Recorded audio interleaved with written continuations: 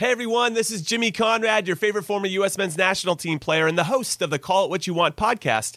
And I'm here to tell you that Vuori is a versatile clothing brand that speaks my language. It's inspired from the coastal California lifestyle, just like me. Its products stand the test of time, just like me. And also just like me, it endeavors to inspire others to live vibrant, healthy lives.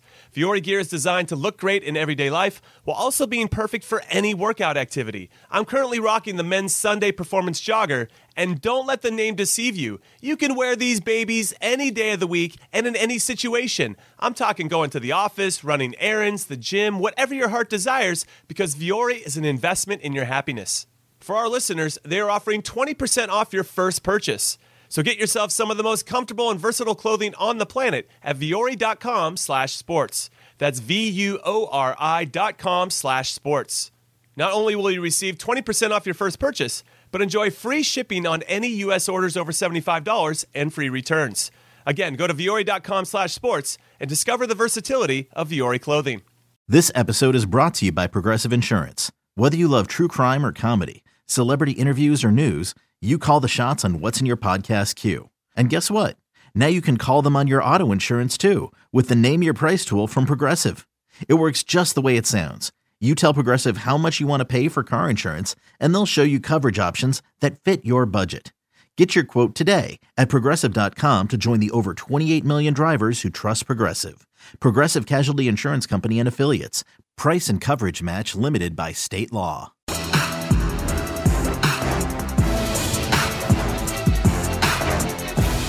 Yo, all things covered, listeners and viewers. We have another amazing show with you today. Sir.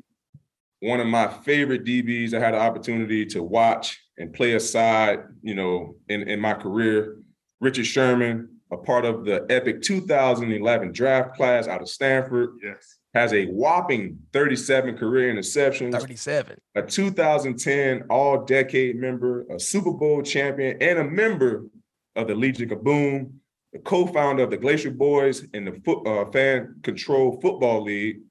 And also, he's now part of the NFL on Amazon broadcast team and a host of the Richard Sherman podcast show. No other than my guy, Richie Rich. What's up, baby? What up, Pat, man? I appreciate y'all boys having me on, man. I've been a big fan of the show. Man, it's a privilege to have you on the show finally. And to jump right into it, me and Mac, we had a conversation on our last episode. I kind of gave a little insight on the first half of our relationship in the league.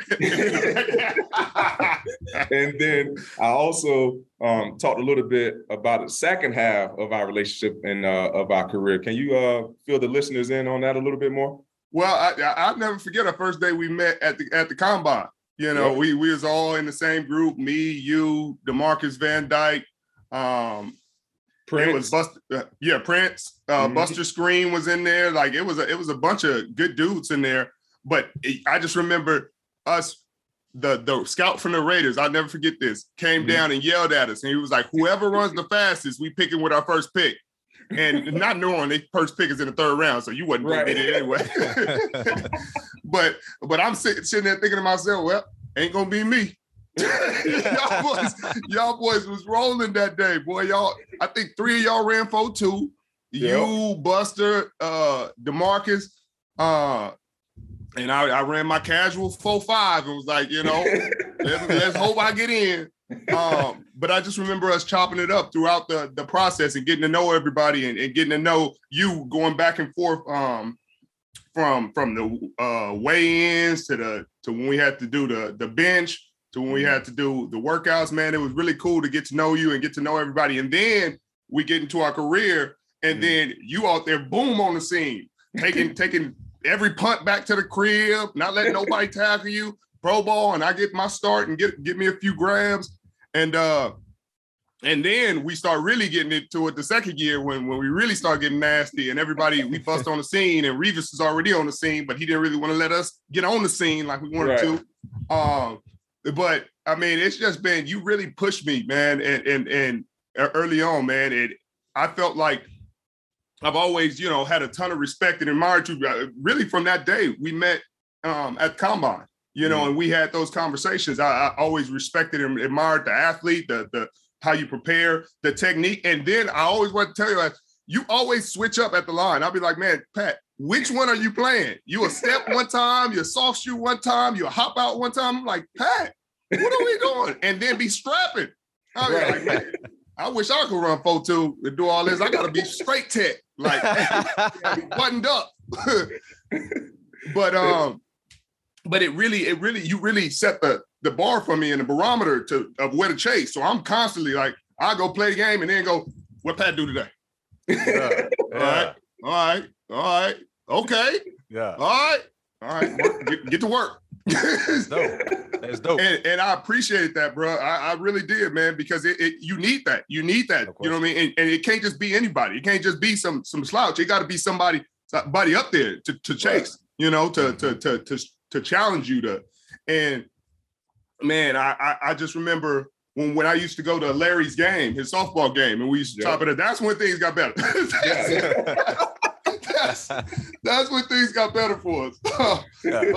Because I think we both realized we just competitive as hell and we want the same thing, and we just happen to be in different places.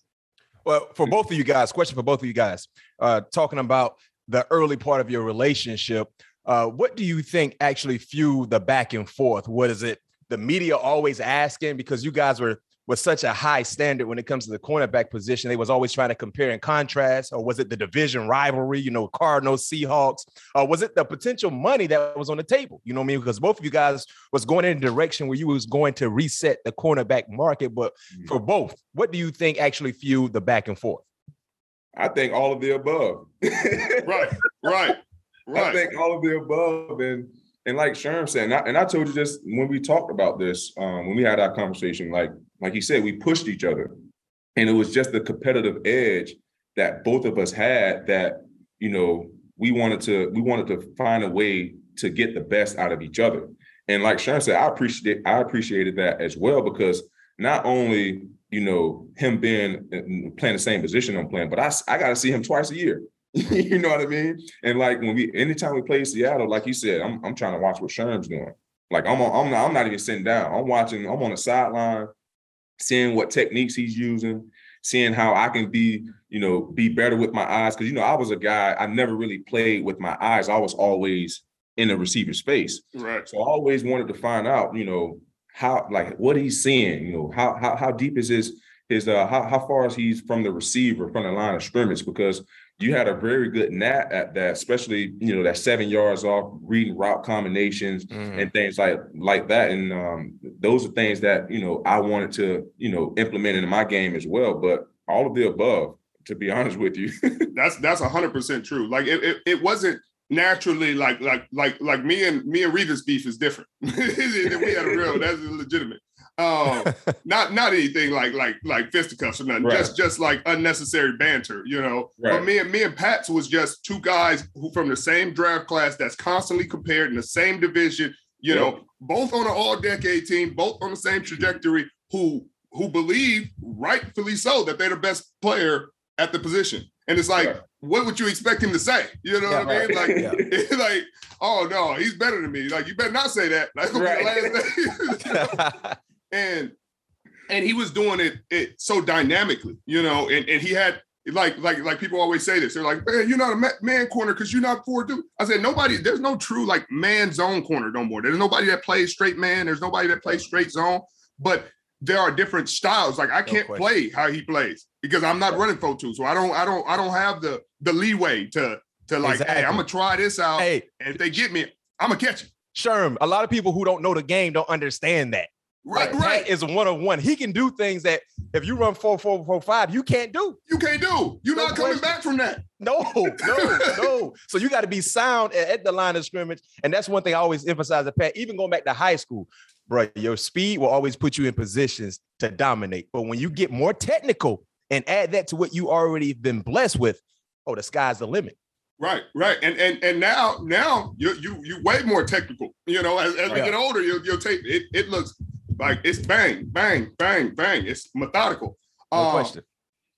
But that was a big thing. And it was like Pat said, we got to see each other. So I got to sit there. We play Arizona. Like, what is he doing? Like, damn, he giving them boys hell. Like, he was just strapped.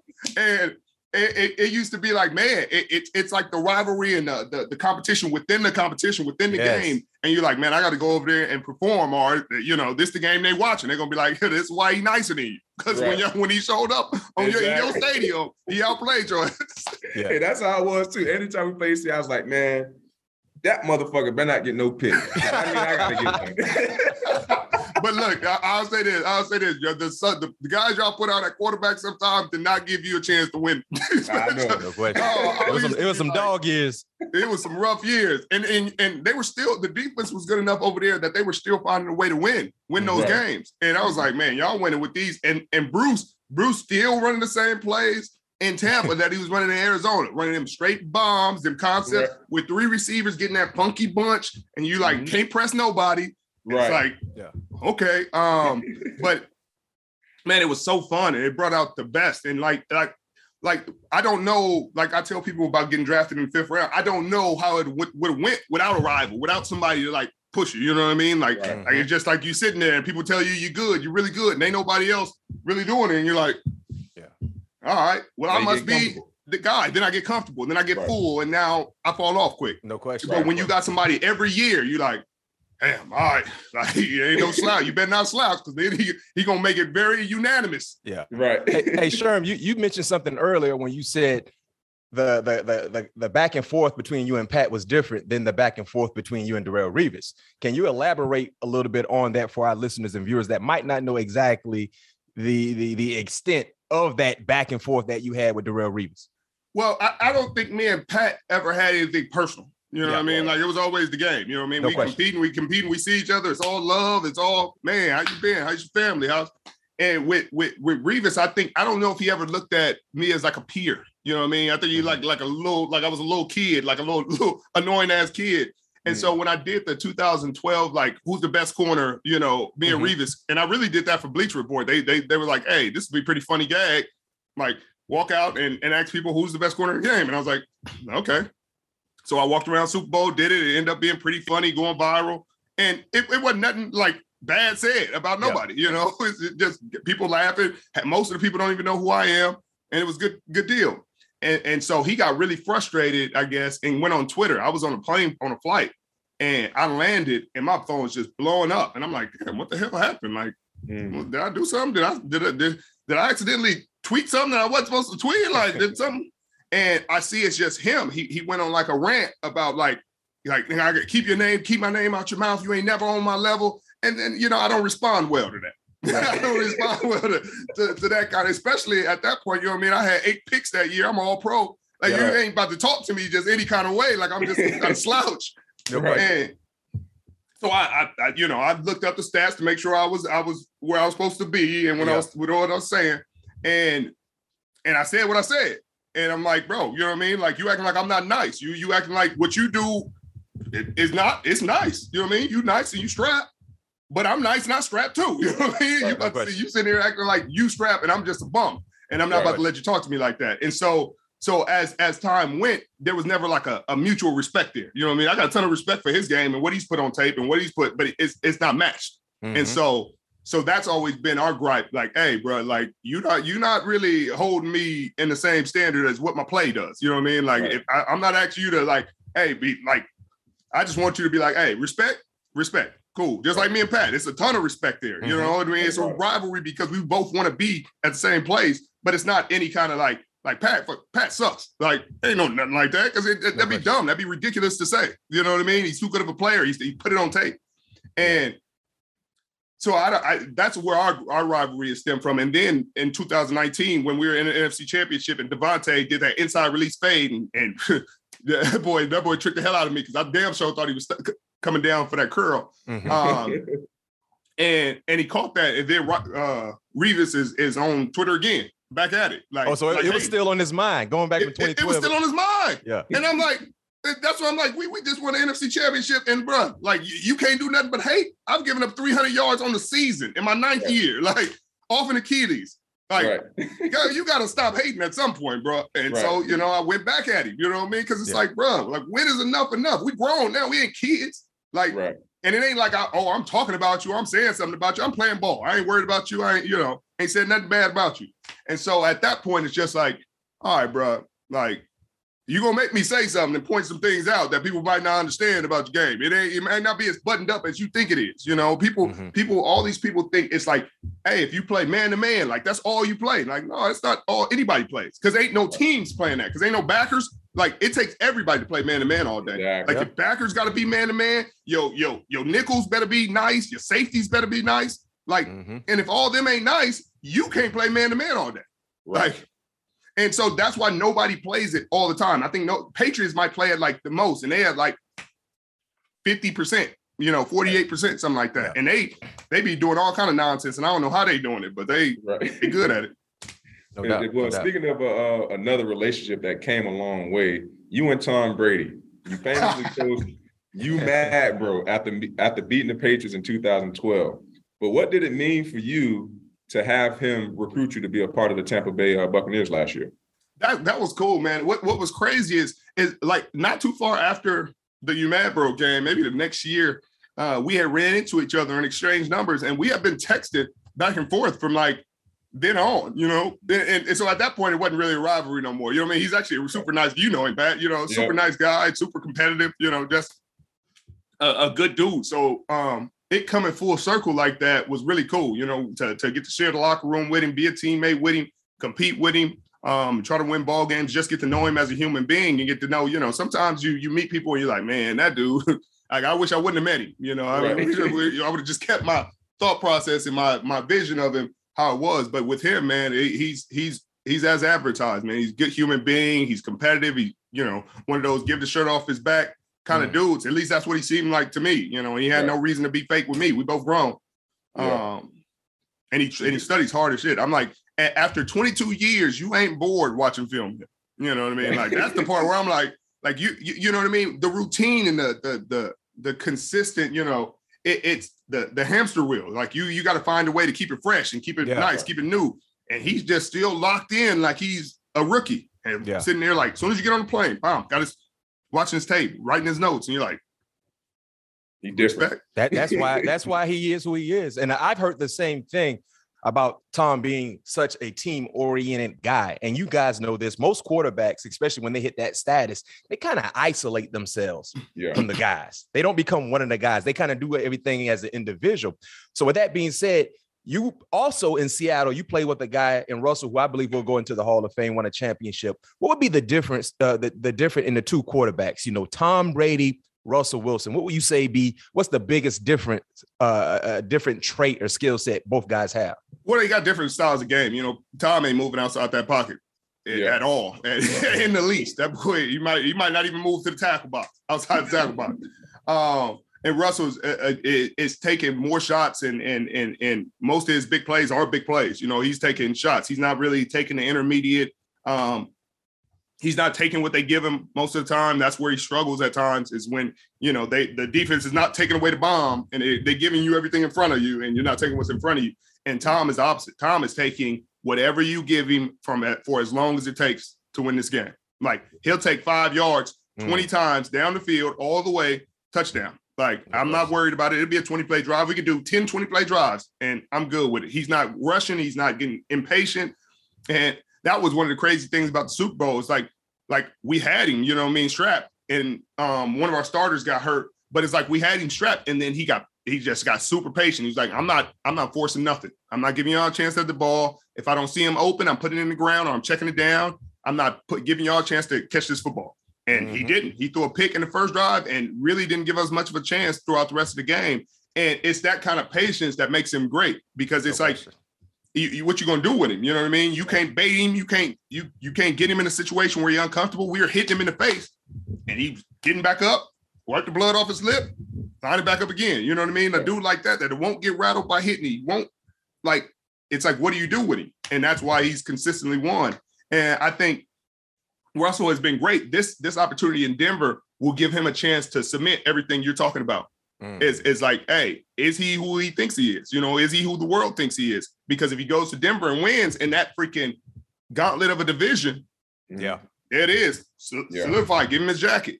Now, if he does not, then it's a whole different conversation. You know what I mean? Then it gets to become. What do you mean, Sherman, when you say win? You mean win a championship or get to that level? What do you mean when you say win to cement who he is as a player, quarterback? But I don't think they brought him over there to do anything less. You know what I mean? Like if they get put out in the first round, like you're not going to consider is that a success for that team? You know what I mean? With everything they did to get him, right? I don't know. You know, that's up to other people, but I think they brought him over there to win championship. And I think in that division, going through that division and winning a championship in that division would prove beyond a reasonable doubt, beyond a shadow of doubt, that he is an elite, great, all-time quarterback. Because you got to go through the Chargers, who are charged up on defense and at every level. No question. On offense, tons of playmakers, every level. Kansas City, proven championship contender every year. And then the Raiders just got Devontae. And people who haven't played Devontae, you can say whatever they want about Devontae. He's a problem. People that play Devontae gonna speak the gospel and say he's an issue, very much an issue. No doubt about it. And so then Denver has three really good receivers, but I don't know if any of them. I think maybe one of them has gone over 1,000 yards. You know, and the O-line has never played with Russell Wilson, so it's like that's something an adjustment because he's not Tom. He's not sitting in the pocket that you create. He may be outside the tackle box within 2 steps, you know, hey, I feel pressure here, bomb, I'm going out here and I'm creating more time. And so it takes a second to get adjusted to that. So it's going to take a second for that team and that O-line and the coordinators to get adjusted to what he's doing. And if they catch on fast and he goes and wins. Yeah, I agree. With you. I agree with you 100%. Only time will tell. It's going to be fun, though. That AFC West is like the group of death. Right. You're going to earn it. You're going to earn it. You come out of that division, it's just like that time when we was, you know, in our division, the NFC West, from that 2012 to about 15. If you came out the West, you pretty much won the championship. And you also had the privilege to play with 3 of my favorite coaches, Coach Rapone, Coach Rock, and Todd Bowles. Yeah. I talk about those guys all the time. But can you give the fans from another perspective, because I talk about them enough, can you let the fans know how those men are? Bro, it's three totally different human beings, first off. Right. 3 totally different like approaches to the game. Rapone is like an old school godfather. Like, but with so much knowledge of the game, so much breadth, and such a great way of explaining things and making sure guys totally understand the concepts. He's not trying to overwhelm nobody. He's not trying to speak down to nobody. He's doing a great job of teaching. He's like one of the best teachers that I've been around. And I've been around Chris Richard, who in my mind is the best. And he does a great job with the safeties, and then just making sure guys' mental is great. You know, that's where I think coaches get lost sometimes. You never check on guys. Coach Rapone's like, hey, you know, he'd be talking to Jordan or Antoine. He's like, hey, how are you guys doing? You guys all right? Your girlfriend's all right? You know, just in a casual way, but he's like really checking on y'all. Right. And Rock is a cool motivator. He is funny, man. He had me in that room weak every day. Hey, did he size you up for your jacket? Hey, he talked to them dudes every day about it, though, to the point where you like, hey, Rock, you ain't got to say it today. Like, look, y'all boys practicing like this, y'all ain't going to never get where he at. Right. Y'all ain't never going to be like, damn, Rock, I'm on the team. I'm with them today. But, man, a great coach and a great friend. I still talk to Rock now, man, because he's such a cool dude, man. He kept everything solid. Talk the hell out of it, make sure guys understand. And then he holds you accountable, dudes accountable when they're not holding the standard. Like, oh, y'all think you're sweet. Y'all think because y'all won a Super Bowl last year that, that's just going to win y'all these games. And it's not. Right. And I think that's why he's great for that room. And Todd is just cool all the time. Like, hey, whatever y'all trying to do, we going to do. Like, blitz the hell out of him. Look, this guy's terrible. He's going to get him here. All we got to do is attack this guy. This guy has no strength, no anchor. You see it right here. We're going to go through him. And we're like, well, TB, that's pretty matter of fact. So I think I feel pretty confident going in here that we, you know what I mean? The only game we did that we did not is we went to the Jets game. And the O-line wasn't great. But there was some of them nasty, like you remember Sweezy for us? Oh, yeah. Like where you just like just a gritty, grind it out, do the extras after the play. They had an O-line full of them. Yeah. And boy, in that first half of that game, they was giving our D-line a business.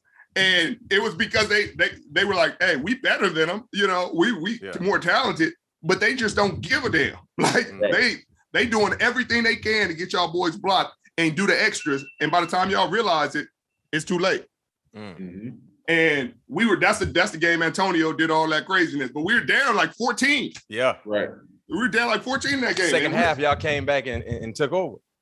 Right, which was crazy because if they were running the ball down our throat. And if they had just kept running the ball, it was no way that we were going to come back. But suddenly they just were like, we're going to throw the ball every play. Like, all right, cool. Hey, Sherman, how surprised were you when AB did what he did, though?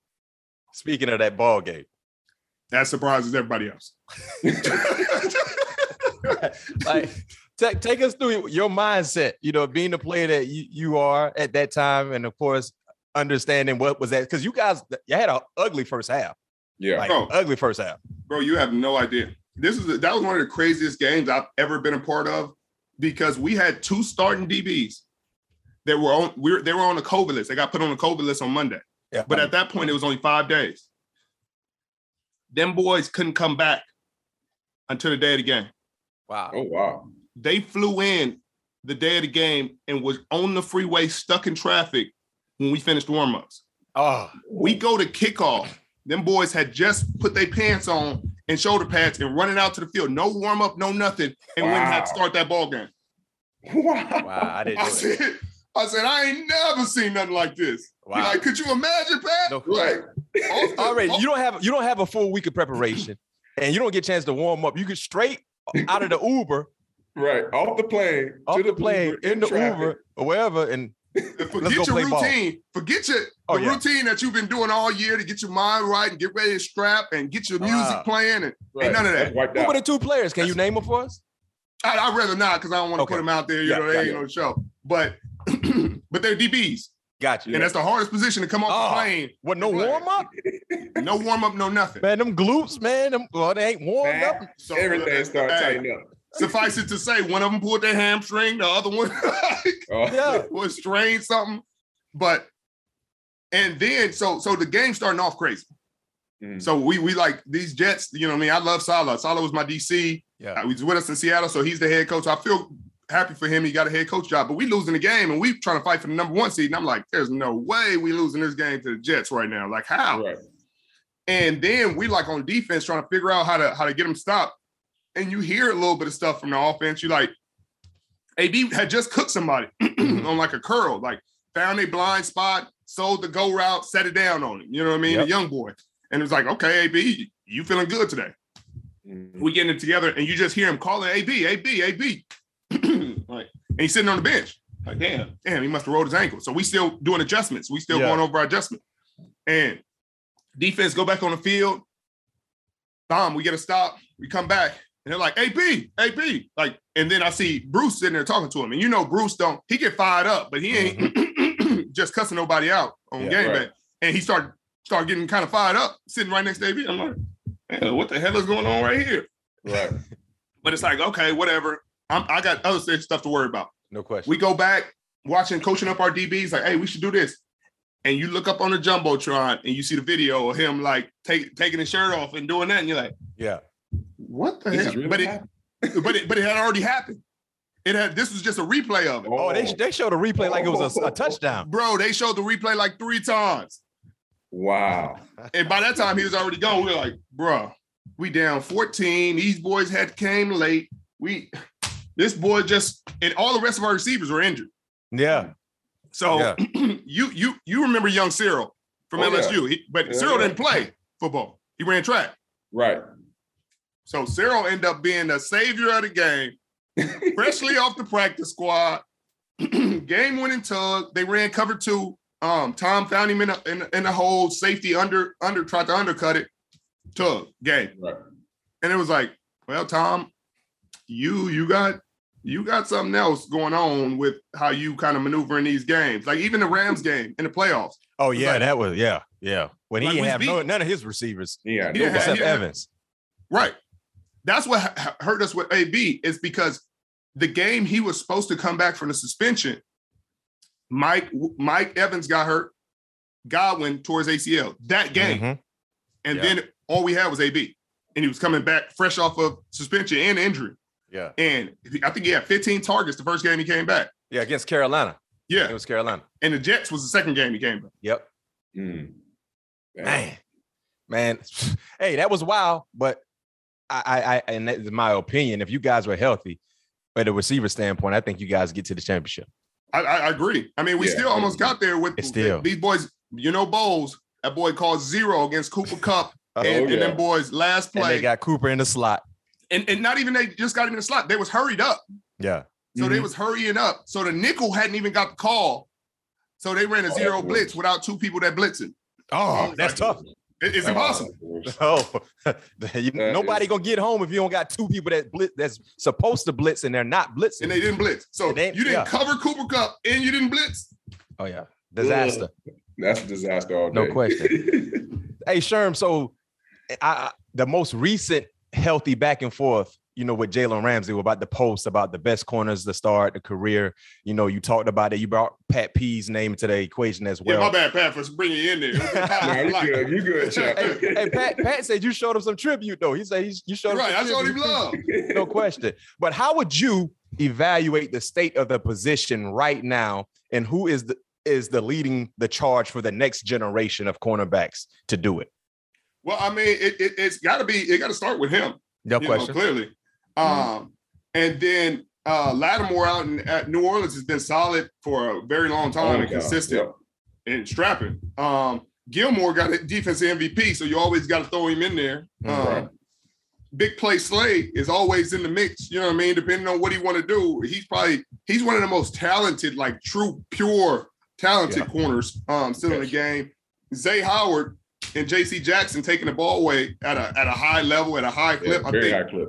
I think JC got 17 in the last 2 years. I think JC got 29 in 4 years, if I'm not mistaken. Yeah.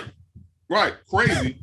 I mean, it's just ridiculous. So I think it's in a good spot, man. It's in a good place. I think there, AJ Terrell, you cannot speak his name, with the season he just had in Atlanta. Yeah. And I know we missing somebody. Everybody feels so disrespectful. So you can throw in. You got Trey White with Buffalo. White, big play Trey, coming off an ACL. Jair Alexander, who's one of my favorites. Off the injury? Yeah, off the injury with the Packers. Man, yeah, I'm a big AJ Terrell fan, though. And I can tell you this much, and we talked about this last week on our episode, me and Pat P. This year for AJ Terrell, if he gets through the gauntlet of wide receivers that he has coming up this year and ball out. Stamp him. You got to stamp it. You got to stamp it. I mean, Pat, he got Jamar Chase. He got Mike Evans twice. He got DJ Moore twice. Yep. Might get a healthy Michael Thomas twice. Yep. And I think he got Cooper Kupp. He got it was like 10 receivers. 10 big name receivers. Yeah. I feel like that was like was it 13 or 12 when we had a gauntlet? We had to deal with Calvin. We had AD. You had in the 12. Who else they had out there during that time? I got to go back. Probably could have been in that. Senior definitely was in it with himself. Sure. I was just on his podcast. Like, hey, you didn't have to do us like that. You was all extra. Like, we were just covering you. Julio, AJ Green. Yeah, I think that was that had to be 13 or 14 because we had Julio, AJ, Calvin, freaking. And then I mean, Crab was when he was on. Oh yeah, could do that was it. tough. Yeah. Anquan. There's so many. Well, I had Larry. You didn't have to deal with Larry. Right. Yeah, Larry. So many. There's so many of them. Remember Brandon Lloyd? Matt. Pat, bro. What I said, Matt. Pat talks about Brandon Lloyd all the time, sure. Bro, Brandon Lloyd and Stevie Johnson. Bro. What I said, Matt. Hey, Sherm, I gave a comparison. Most people don't understand those two guys were special. They were unicorns. They had an unorthodox style of running routes, but it worked for them. And I say Justin Jefferson is a combination of Brandon Lloyd and Stevie Johnson right now. Yes. Yeah, but way faster. But faster, yes, sure. But faster because both guys were not speed. You respect their speed, but it wasn't like, okay, man, if he get a step on me, it might be lights out. You know what I mean? Right. But Brandon Lloyd, the way he controlled his body, his catch radius, how he catch everything. And Stevie Johnson, the way he can create separation at the beginning of the route or at the end of the route. Bro, Stevie Johnson gave me the longest day of my life in Toronto. We played Buffalo, and we beat the hell out of him. We beat him by 40. Yeah. But when I tell you it was the longest day of my life, you ever been up by 30 and feel like you're losing? Oh, yeah. Hey, Sherman out there playing that corner, man. It's the game within the game. Hey, it's a lonely world out there, baby. It's lonely. That boy got me in the slot in the red zone. And he ended up just running like a 7 cut, which should have been expected. But he had been giving me so much BS the whole game that I'm not even thinking like normal, like regular football where it's like, hey, not an athlete outside. You in the slot, it's going to be a 7 cut or a seam, I'm thinking, boy, it could be anything. Right. This boy cooked me twice in the route. At that point, I just gave up. I was talking to Fitzpatrick because Fitzpatrick was the quarterback, and he worked with me on Amazon. Yeah. And he was like, in the game, he's like, when he broke you, I start laughing. And I just tossed it up. I said, yeah. Wow. I wasn't laughing. I said, this is going to be tough on film tomorrow. Yeah. Dang, that's dope because I can tell you this much. We all playing the cornerback position. You all have a few plays that you never forget. Oh yeah, we all been there. No question. Right. They're like, man, I hope people ain't talking about that. Right. Yeah. But that's why people be like, who's one of the best receivers that you like nobody talks about? I was like, Stevie Johnson didn't have a career that he could have, but just if I needed somebody to get open on a play and we had a certain amount of time, he know how to do it. Hey, I'm taking him 3rd and 5. No question. Give me Stevie Johnson. I got him getting open. Yeah. Yep. And Sherm, with the Pro Football Hall of Fame coming up, we know it's all going to be in Canton. Do you ever think of that moment now that I don't know if you were fully retired yet, but do you ever think of that moment when it approaches? I try not to, you know what I mean? Because I just, I feel like we deserve it. I feel like, it's going to happen, but I don't want to assume and be disappointed. Right. That'd be a heavy disappointment. You know what I mean? That'd be a hurtful disappointment. That's how I am too. so it's one of those things you just like, hopefully it happens. We did, I think we did enough during our playing days. Obviously made the all-decade team. We're the best in the time we played. And that's really all you can do. I think my next question, what do you think will be the threshold now? Because, guys who's in the Hall of Fame now, they got like 50 plus interceptions.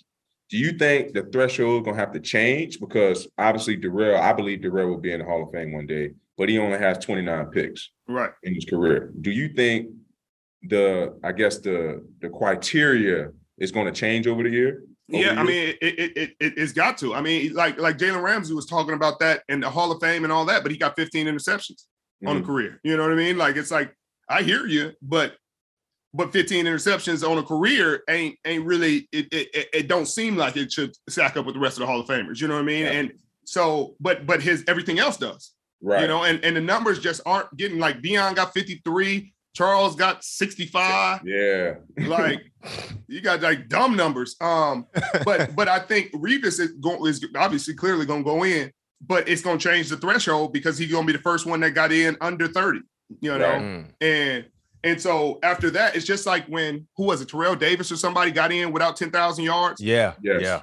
10,000 rushing yards. And they were like, that changed it. That changed it because it used to be running backs had to have 10,000.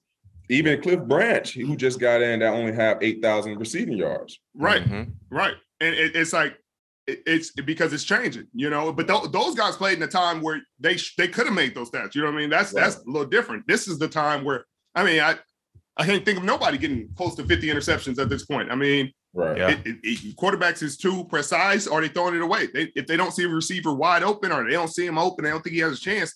They're not concussed. They're not out there like sleepwalking through the game like some of them quarterbacks might have been back in the day when the rules wasn't. I mean, I'm just serious. Right. Yeah. No doubt. They out there seeing 3 and still letting the ball go. It's like,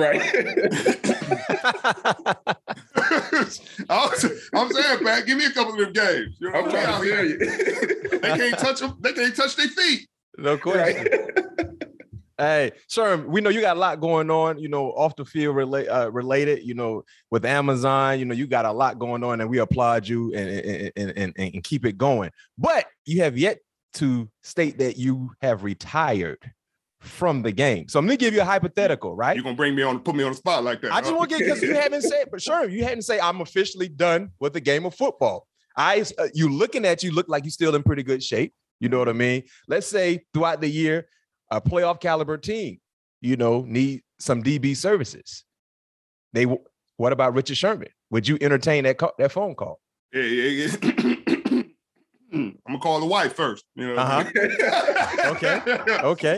Call the wife and discuss with her. Hey, so that's one of them ones you look down. Hey, so she ain't called today, and there was one then. If I come for a couple weeks, and you know that thing I used to do. You know what I mean? Around this time every year, yeah, they want me to go do that real quick. You ain't about to come back in this house all sore and beat up and have me trying to take care of you. And if you go out there, you're gonna be taking care of yourself. So that means she put the decision on you. She's gonna put the decision on me. But and how would you handle that decision? If it's a playoff caliber team, let's say it's a team that getting into the tournament. If they get into the tournament, what time of the year is it? Let's say it's early December. I might take that ride. Yeah. I might take that ride. Because shit, I mean, at this point, that's all it's about, Yeah. Getting back to that game, shit I do. It ain't nothing like losing that over though. Oh man, I did tip. And speaking of that, your legacy started immediately with the instant success you had. But how much did your life change in the span of about 15 minutes on January 19, 2014, with what they call the immaculate deflection and everything that transpired post game as well? Take us through that moment. Well, I mean, it was crazy. First off, I'm sure Pat know about me and Crab Beef. That was legitimate as well. That started that Larry game, and it was just unnecessary. But story for a different day. Yeah. But first off, that ended our smoke for the time being, and then it ended.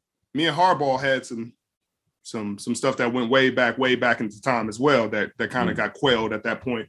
But it was crazy, man. It was a whirlwind of a next 5 years. Really, because I went from 100,000 followers to 2 million and some change, and people saying every bad thing about you, every good thing about you, telling you you're terrible, you're good, you're an angel, you're the devil, at the same day, and then you trying to get ready for a Super Bowl, and then you got to sit there and one of the biggest media spectacles of all sports at the Super Bowl and answer every question in the world about it. Then your teammates got to answer questions about it, and then. So it was crazy. It was cool because a tremendous amount. It was life-changing, Yeah. From terms of celebrity and fame and all that. But it's also, it's two sides to that coin. It's not like I just got there the easy way. I got there with a wagon full of supporters and a wagon just as big of haters, people that hate the hell out of me. It ain't nobody in between. Ain't nobody I don't know how I feel about it. No. Right. They're no, that dude sucks. I hate him. All right, man, I love that dude. It ain't no in the middle. So, as long as it don't affect my kids and my family, you know what I mean? I'm built to take all that, but it was crazy. Yeah. No doubt.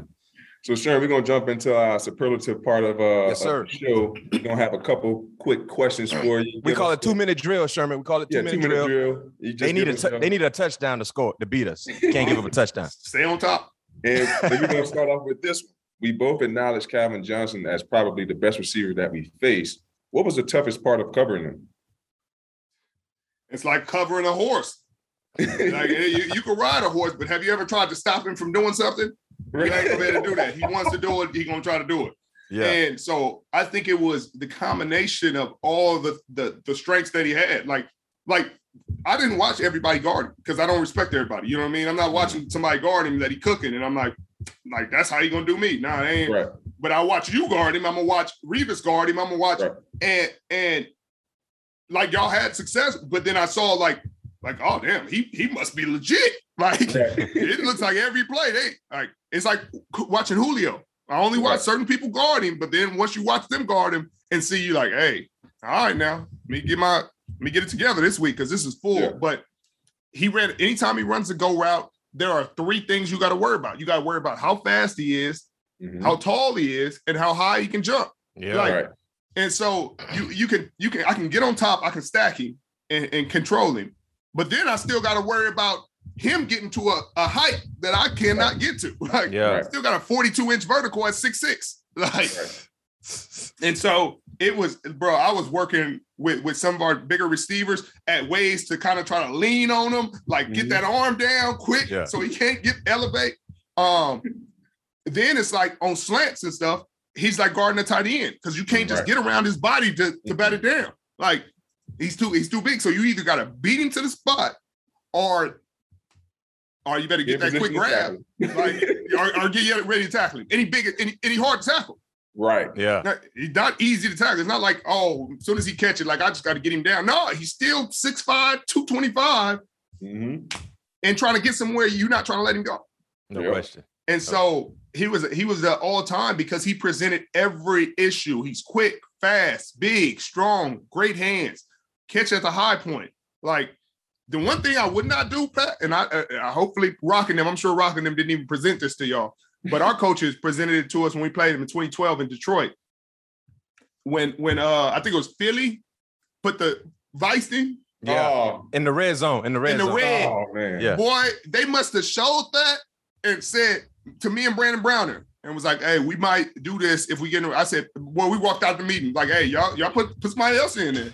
What I said, Pat, did I say the same thing? Yeah. Pat said the same thing. They was asking Pat to do that. Pat, like, I'm not doing that. I'm not doing that. Like, he better beat me. Like, if he beat me, respect, tip of the hat. But y'all ain't putting me out there like that. Right.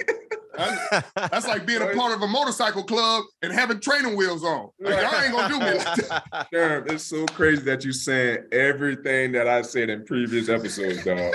Every single thing, bro. Because we built the same. That was Ray Orton. Well, Ray Orton tried to get you to get some help or something like that, right? Yeah, he tried to put me in Kerry Rowe. I said, what, huh? Although I know it's my second year, but ain't nobody covering him like me.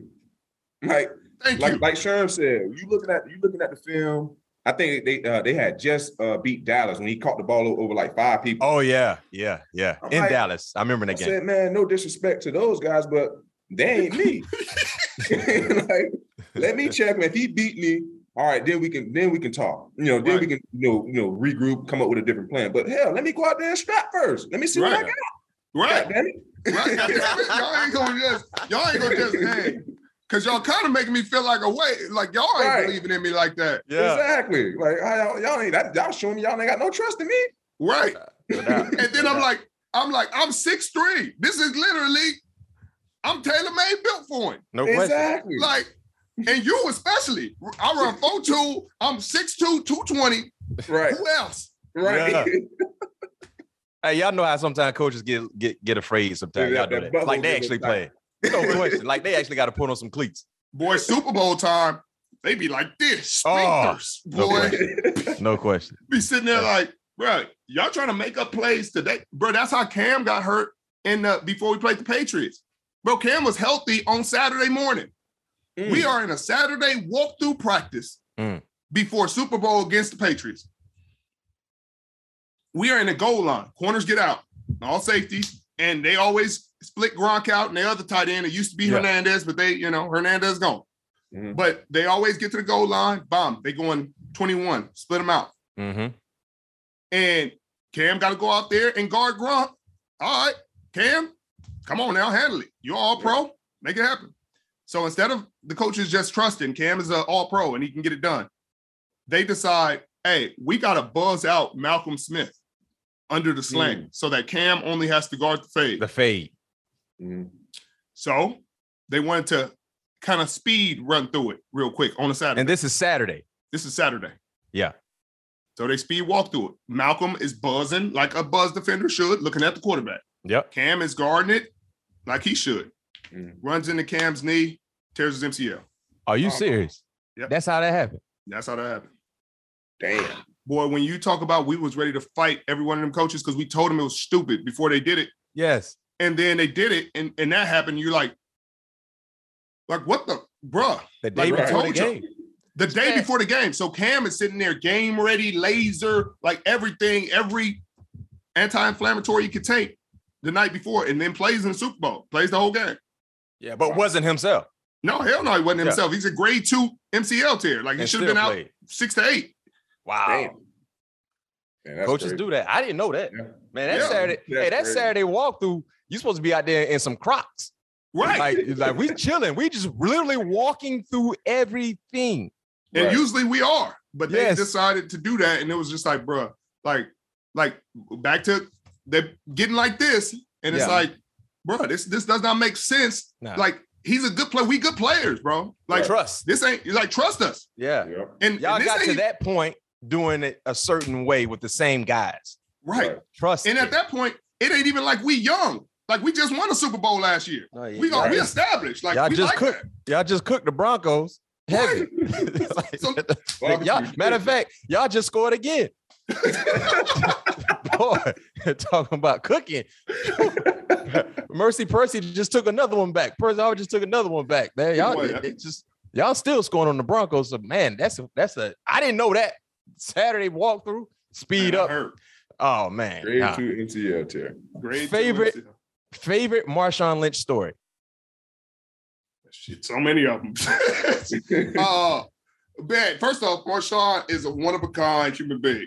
I don't know if y'all met him or ran into him or had a conversation with him, but he does not change. He does not like, hey, I'm going to change how I talk when I'm talking to Pat or when I'm talking to Bruce Arians or when I'm talking to Pete Carroll or President Obama. Like, I'm not like, he going to talk exactly the same to everybody. I'm going to be exactly the same. If I like something, I'm going to say I like it. If I don't mess with it, it's going to be clear. I don't mess with it. If I think you fake, I'm calling you fake. Yeah. Like, and so Marshawn, like Pete and Marshawn's relationship was cool, but I'm always pretty sure Pete was a little scared of Marshawn. You know what I mean? Truly scared of Marshawn because they couldn't really control him. And so every game, you know, Pete kind of like hypes everybody up and hypes everybody, but then he'd get around to Marshawn, he like be hype and happy. And Marshawn don't like early game, he kind of just be like standoffish and just like getting himself ready, throw up before the game, like getting himself mind right. And he don't talk to nobody. So Pete just kind of it'd be hilarious because you just see him hype and like, yeah, with everybody. Then he get the shot and he's just like, you ready?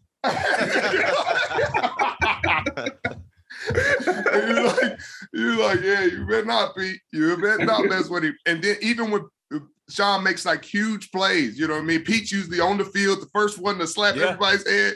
When you see Sean make a big play, like Pete's like, he don't know what to do. Like, he don't know whether to celebrate with him. He like, is he gonna celebrate with me? I don't want to look stupid on national TV. He's like, great job. Like, oh man, but he's a great human being, man. He's like the chillest person on a game day that I've ever played with. Like you if you got in the game with him and you wouldn't know you're in the Super Bowl, NFC Championship, preseason game, like he chilling. Same all the time. You hand him the ball, he gonna tote it. Oh yeah, no doubt about it. Yeah, I should have handed him the ball on that goal line. Okay, all right now. Against the Patriots. What was going? That was man. Hey, Sherman, I saw your face on the sideline. Wasn't no other face to make. That's a face of disbelief. Oh, and disappointment. I said, wait a minute. Sherman, you're supposed to have 2 rings right now. Yes, supposed to have 3. Yeah, you're supposed to have 3. Oh yeah. Throw it for a different day. Yeah. We ain't gonna talk about that. We're gonna let that one. We're gonna talk. Yeah, let that one slide. Let that one. No question. It's too soon. Yeah. You're right. But the last one before we let you go, Sharon, what was the best part about being a Madden cover athlete? Well, it's just kind of cool to see. You know, Ray had got it. Troy had kind of got it with Larry. Yeah. But it just wasn't no defensive players getting it. You know, we never get the respect. You never get the love. You never get the hype and acclaim that the offensive players do. No matter if you like top of the game or not, you know. And it's just like the Heisman in college. Like you sitting there like when Tyron should have won it, or you know what I mean. Like it's like every couple of years you see a defensive player, you're like, man, he should win the Heisman this year, and you're like, he's not because he's not touching the ball every play, and it's not exciting. You know, boy ain't gonna get a pick every game. You know, a punt return every game. But it was really cool because it felt like defensive players were finally getting the love and respect they deserve. And I got to beat Cam. I got to beat Killer to do it. Yep. Yeah. And I still remember at the Combine, Killer was the nicest dude in the world at the Combine, man. He did a great job at the Combine. And like you said, our 2011 class is the most legendary class. Yeah, I agree. And they got to respect it. Like, I agree. If Alden What? Oh my goodness. Ooh. You talk about special? Mm. Listen, Sherm, I'm glad you met. I tell people this all the time. Aldon Smith, if you look at all the guys defensively, pass rushers that was in that draft, Aldon Smith his trajectory was going to a whole nother place. Hands down. Right. Special. Man. And you got Vaughn in that class. You got Watt. AJ. Yeah, you got some special guys who know how to You got sack Robert quarterbacks. Quinn. You got Quinn. Yeah. Robert Quinn, Casey Hayward. He ain't a pass rusher, but he get to the quarterback. Oh, he gets to the quarterback. Listen, Aldon Smith, I think having the it factor, he was going to be one of the best to ever do it. No question. Yeah, and we both got to see him twice a year. Yeah, y'all saw him twice. Golly. Ryan Kerrigan, Cam Jordan. Yes. I mean, you got some go-getters that can go get the quarterback in your draft. But Aldon Smith, oh my goodness. Yeah, he was different, man. Then you go Julio AJ. Oh, Doug Baldwin's in the class. Yeah. Who am I missing? Randall Cobb. Yep. Then O-line, you got Tyron Smith. You got Jason Kelsey. Jason. Man, that 2011 class stack. I got my vote. You got me, Pat, Chris Harris Jr. Yep. I mean, it's not about just the quality, you got quantity. Yeah. Right. It's deep. Y'all deep. Because, Baldwin was late. Sherm, you was what, 4th, 5th round, if I'm not mistaken. You know what I mean? So on the back end. Doug was undrafted. Yeah, Doug was undrafted. Yes. Yeah. Damn sure was. Man. Chris Harris was undrafted. Oh my goodness. 2011, man. Only in due time, because of course, the way how people measure draft classes is based on Hall of Fame. Yeah, gold jackets. So in a matter of time. Look, if you go by just the top 10, the way they were drafted, maybe top 15. Yeah. It's probably 6 in there. Oh, no question. AJ Green is probably going to get in. Julio, Pat, Tyron. What do you think about Cam? You think Cam get in? That's what I was just about to say. But like I was telling people, and people get mad because this Stafford thing went way out of hand. But if you put him in, Cam and Matt Ryan are like automatics because they got MVPs. Right. Facts. At one point, they were considered the best. Right. In the game. And there was no argument. You couldn't really debate and say, no, they shouldn't. They actually dominated when they both got no doubt about it. Right. And they dominated at a time that Peyton was playing, Aaron Rodgers was still playing, Tom Brady's still playing. And they got Drew Brees. Yeah. And they're the MVP of the league. There it is. Yeah. I agree.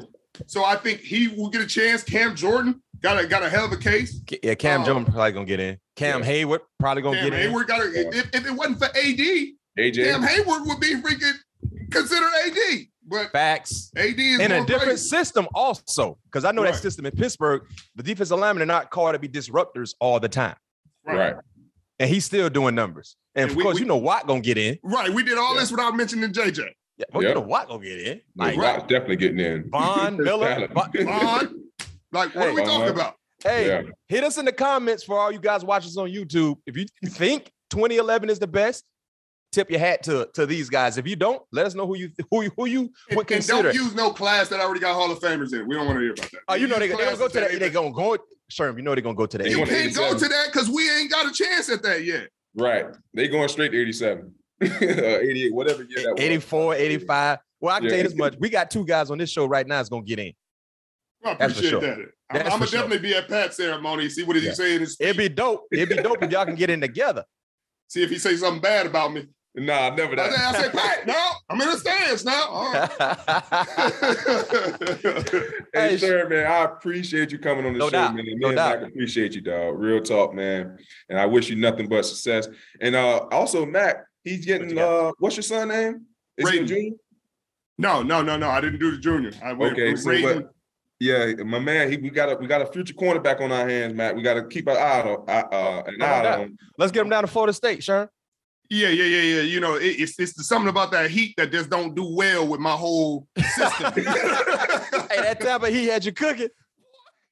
Boy, we got to December and it was still 85, and I said, "Oh, how are y'all living like this?"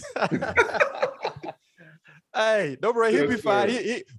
Tallahassee is not as hot as Tampa. Where are you from, Pat?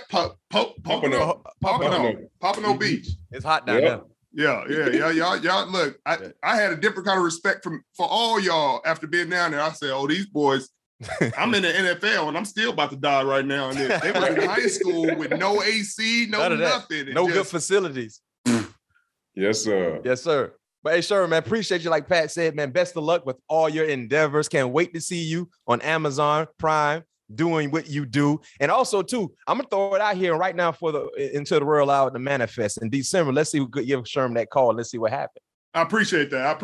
Look, if I get that call, I'm coming back on the show. Hey, and we'll talk about it. Yes, sir. I love it. Yes, sir. Be safe, Sherman. Yes, sir. All right, Sherman. Appreciate y'all. Yep.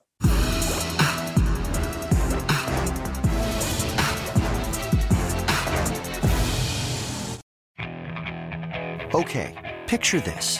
It's Friday afternoon when a thought hits you. I can waste another weekend doing the same old whatever, or I can conquer it. I can hop into my all-new Hyundai Santa Fe and hit the road. Any road. The steeper, the better. Because my all-new Santa Fe is available with H-Track all-wheel drive, so I can hit the trail without a worry in the world.